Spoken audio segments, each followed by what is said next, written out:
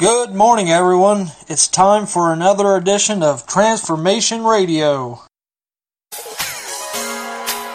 Oh God, once again, we come into your presence with expectancy in our hearts.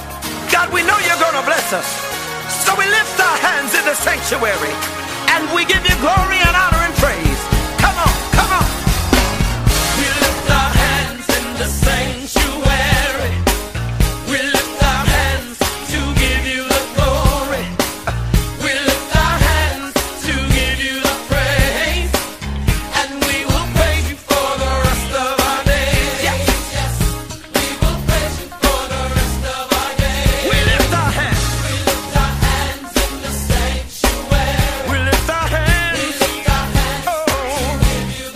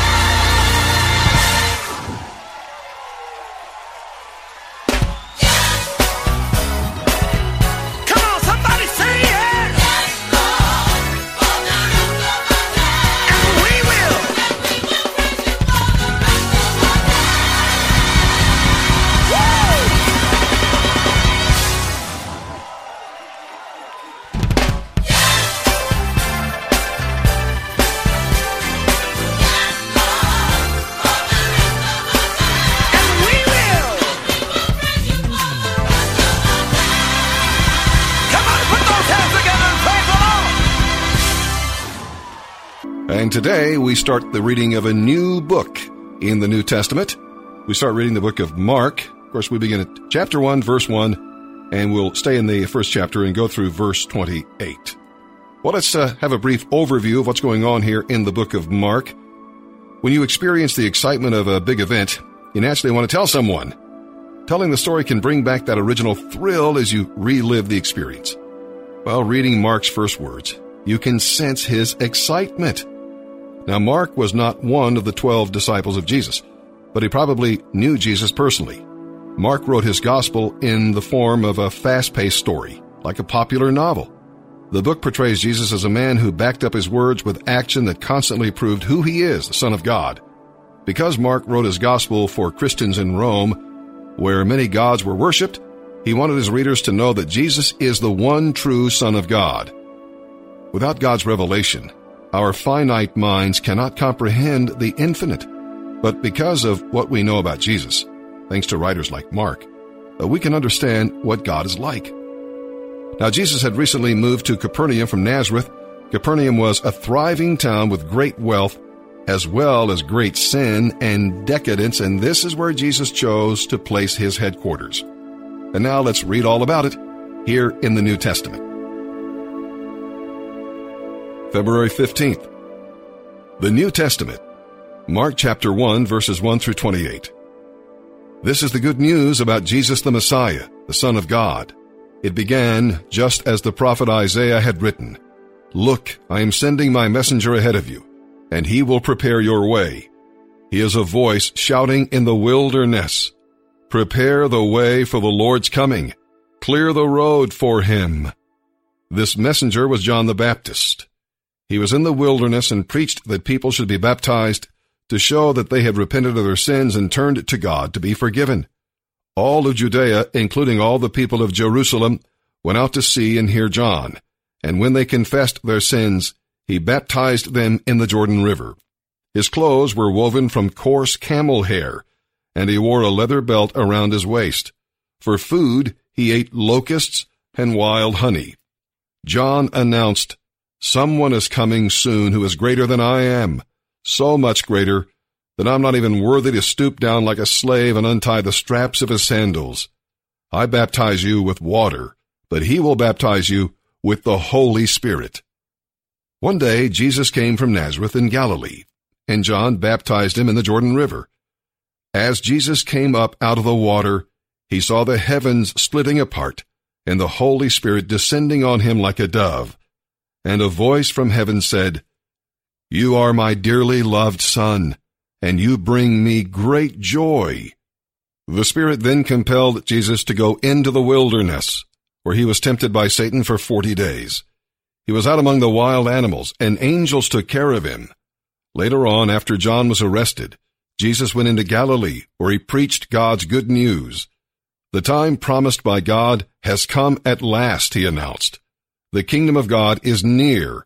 Repent of your sins and believe the good news."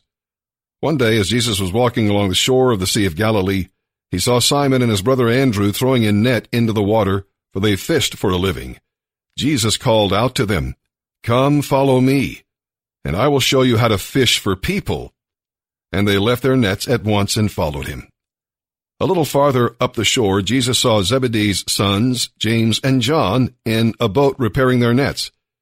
He called them at once, and they also followed him, leaving their father Zebedee in the boat with the hired men. Jesus and his companions went to the town of Capernaum. When the Sabbath day came, he went into the synagogue and began to teach. The people were amazed at his teaching, for he taught with real authority, quite unlike the teachers of religious law. Suddenly, a man in the synagogue who was possessed by an evil spirit began shouting, "Why are you interfering with us, Jesus of Nazareth? Have you come to destroy us? I know who you are, the Holy One sent from God." Jesus cut him short. "Be quiet. Come out of the man," he ordered. At that, the evil spirit screamed, threw the man into a convulsion, and then came out of him. Amazement gripped the audience, and they began to discuss what had happened. "What sort of new teaching is this?" they asked excitedly. "It has such authority. Even evil spirits obey his orders. The news about Jesus spread quickly throughout the entire region of Galilee. Psalm 35, verses 1 through 16. This is one of the imprecatory, cursing psalms that call upon God to deal with enemies. These psalms sound extremely harsh, but we got to remember the following. Number one, David could not understand why he was forced to flee from men who were unjustly seeking to kill him. He was God's anointed king over a nation called to annihilate the evil people of the land. Number two, David's call for justice was sincere. It was not a cover for his own personal vengeance. He truly wanted God's perfect ideal for his nation. Number three, David did not say that he would take revenge, but he gave the matter to God. These are merely his suggestions. And number four, these psalms use hyperbole, that is, overstatement. They were meant to motivate others to take a strong stand against sin and evil. Now, cruelty may be far removed from some people's experience, but it's a daily reality to others. God promises to help the persecuted and to bring judgment on unrepentant sinners. When we pray for justice to be done, we're praying as David did. When Christ returns, the wicked will be punished. Psalm 35, verses 1 through 16, a psalm of David. O Lord, oppose those who oppose me. Fight those who fight against me. Put on your armor and take up your shield.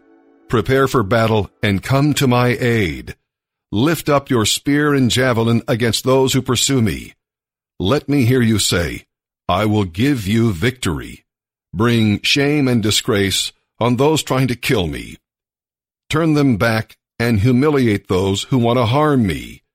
Blow them away like chaff in the wind, a wind sent by the angel of the Lord. Make their path dark and slippery, with the angel of the Lord pursuing them. I did them no wrong, but they laid a trap for me. I did them no wrong, but they dug a pit to catch me. So let sudden ruin come upon them. Let them be caught in the trap they set for me. Let them be destroyed in the pit they dug for me. Then I will rejoice in the Lord. I will be glad because he rescues me. With every bone in my body, I will praise him. Lord, who can compare with you? Who else rescues the helpless from the strong? Who else protects the helpless and poor from those who rob them? Malicious witnesses testify against me. They accuse me of crimes I know nothing about. They repay me evil for good. I am sick with despair. Yet when they were ill, I grieved for them. I denied myself by fasting for them, but my prayers returned unanswered. I was sad, as though they were my friends or family, as if I were grieving for my own mother. But they are glad now that I am in trouble. They gleefully join together against me. I am attacked by people I don't even know. They slander me constantly. They mock me and call me names. They snarl at me. Proverbs chapter 9, verses 11 and 12. Wisdom will multiply your days and add years to your life. If you become wise, you will be the one to benefit. If you scorn wisdom, you will be the one to suffer.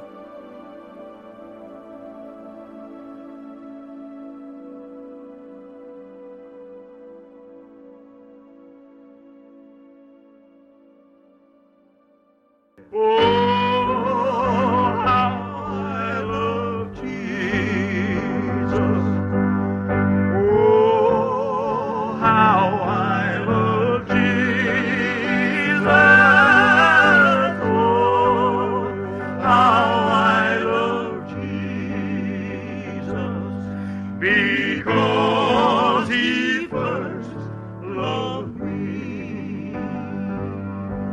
When I am discouraged, now I'm filled with gloom, God sends his angels to see in my room. I hear the singing, I'm satisfied. I know that Jesus is mine. Oh, how I love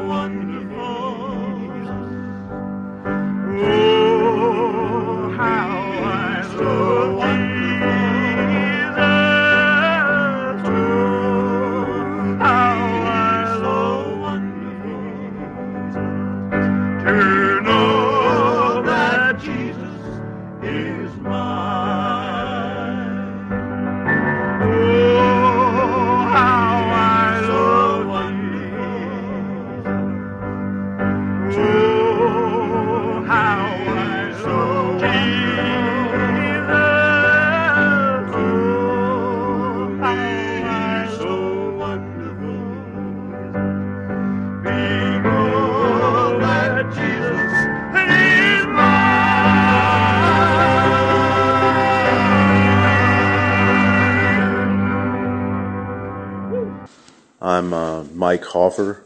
I'm 32 years old. Was born in Dayton, but reside in Xenia. This is my second time in the refuge. I had to leave before for disciplinary reasons. Went back out. And, God kind of left me to myself so I could kick my own butt again and remember the reasons why I needed to be here and what I set out to do here when I started. That brought me back. And now since I've been back, I've really dove into the Word. I've knocked down a lot of strongholds that have been built up in my mind and in my heart. And that's all through God. I made a commitment. I know that I want to keep it. And through the refuge and Christ Jesus, I will be the man that I'm meant to be, what I was called to be, just like we were all called to be. Hello, everybody. This is Dana Harbin, and I'd like to get an affirmation out to Michael Saba. Man, you've been a real good friend to me, and it's nice being able to come to you and just tell you what's on my heart, what's going on in my prayer life. And my specific affirmation was the other day I had a problem, and I came to you, and you was honest with me and told me it was a pride issue, and I didn't see it at first, but thanks to you, I was able to recognize it and fix that problem, man. So thank you, brother. I love you. Good morning, man. This is Pastor Greg Delaney, and just looking forward to sharing with you for a few minutes today on Transformation Radio. I pray that you guys have had a good week thus far, and things are progressing well. Regardless of what phase you're in, that each day is becoming a better day than the last, and each day you're having the opportunity to advance not only your recovery, but your relationship with Jesus and your relationship with the men around you. And so praying that over you today, hoping that that is the case. Wanted to just share with you for the next few minutes a passage of Scripture from Philippians 4. The end of this passage is something that you'll be very familiar with, especially if you've been to a meeting that uses this verse as their token or for their coin for sobriety. I'm actually going to share this with you from the Message Bible, and it's actually from Philippians 4, and it's going to begin right around verse 10 or so. Actually, really more like verse 11. The Message paraphrases things, so sometimes it's hard to see exactly where things start. But from verse 11, Paul says this to us today. He says, actually, I don't have a sense of needing anything personally. And this is the important part to today's little talk. It says, I've learned by now to be quite content, whatever my circumstances. I'm just as happy with little, as much, with much, as with little. For I've found the recipe for being happy, whether full or hungry, whether hands full or hands empty. Whatever I have, wherever I am, I can make it through anything in the one who makes me who I am. And I think you guys would probably remember the last part of that verse is that I can do all things through Christ who strengthens me. That's the typical translation of that. But I like what Paul says a little bit before that verse where he says that he has learned by now to be quite content. And he even calls it the recipe for it. And contentment often is mistaken for happiness. And I've always said that contentment and joy, they're supernatural. Those things come from God because Paul makes it clear here that his circumstances, whether they're great or they're not so great, can't impact his recipe for contentment, can't steal his joy. And sometimes when we blur the line between contentment and joy and happiness, it's because happiness is really more circumstantial. I could decide that today I really wanted to play golf, and I'm recording this on Wednesday, and I think we've got about 5 inches of snow on the ground. my circumstances won't allow me to find the happiness of playing golf because there's snow on the ground.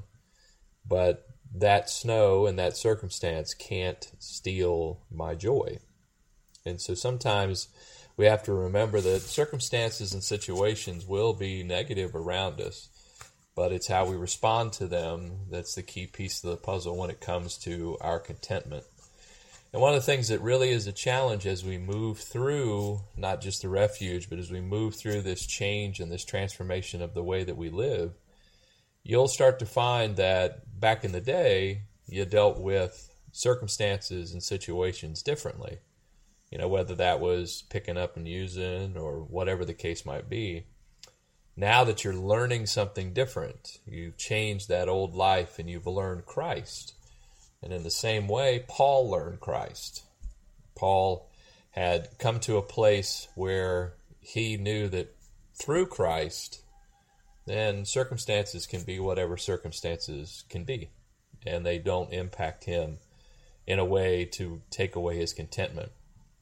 The irony of this is that Paul wrote this particular passage. He came to this particular conclusion when he was in prison. And so if you think about that, and I know some of you that are listening to this today have spent time in jail or prison, can you imagine coming to a conclusion of finding contentment, in that particular circumstance? And that's why it makes it so clear that Paul's dealing with something here that's supernatural, and it's not circumstantial.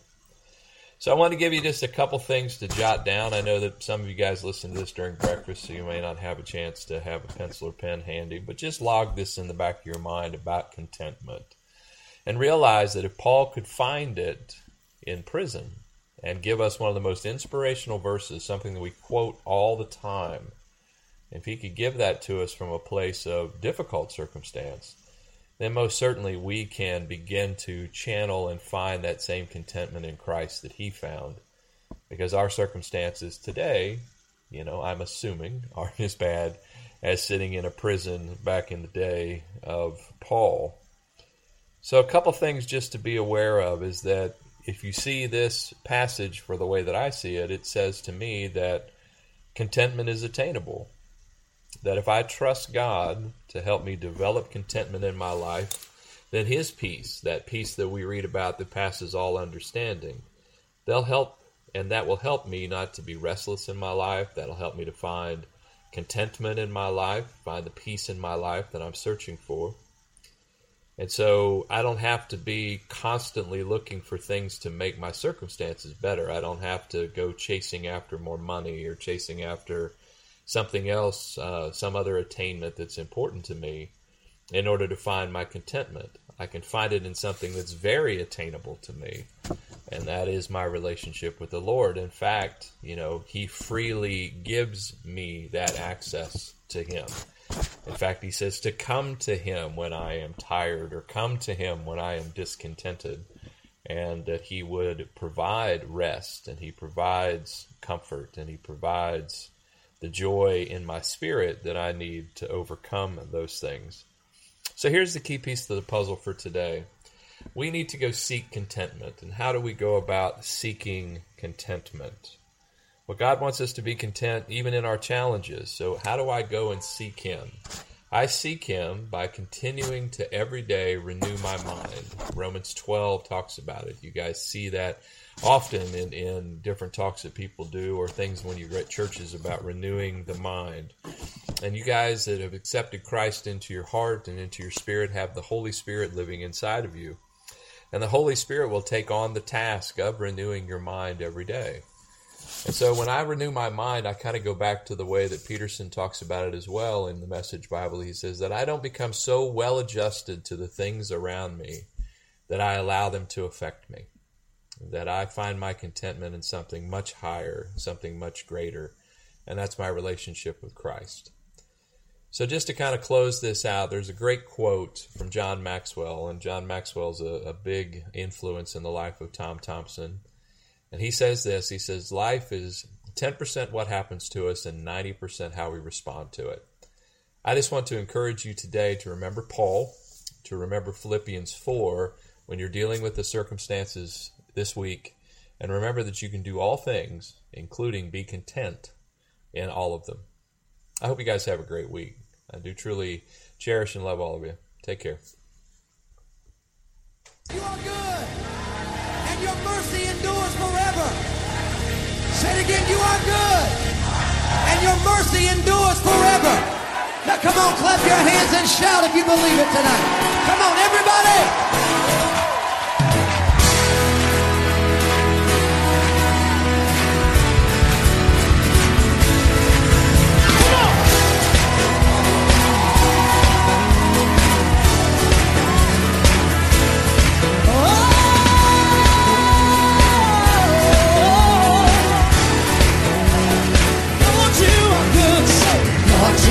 Good and your mercy endureth forever.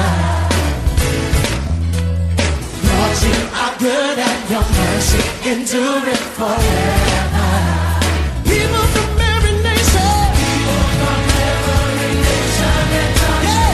From generation to generation, we worship you. Hallelujah, hallelujah, we worship you for who you are. We worship you. Hallelujah, hallelujah, we worship you for who you are. Come on, say, and you are good.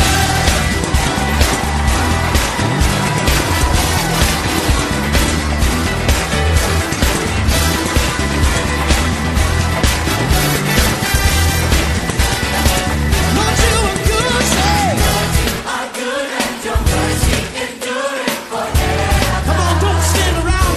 Get involved in this. Say, Lord, you are good and your mercy endureth forever. Yes, Lord, yes, Lord.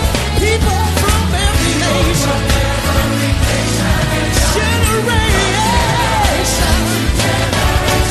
we worship you. Hallelujah, hallelujah, we worship you for who you are. We worship you. Hallelujah, hallelujah, we worship you for who you are. Come on, shout it. And you are good.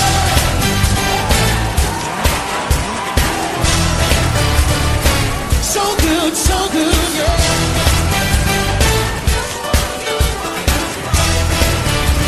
Put your hands up, say, you are good all the time, and all the time. You are good, yeah.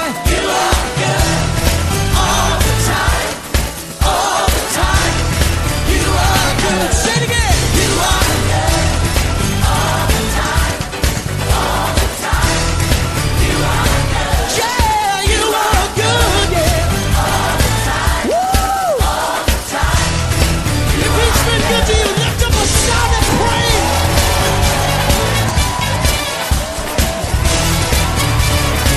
Come on, come on, come on, come on.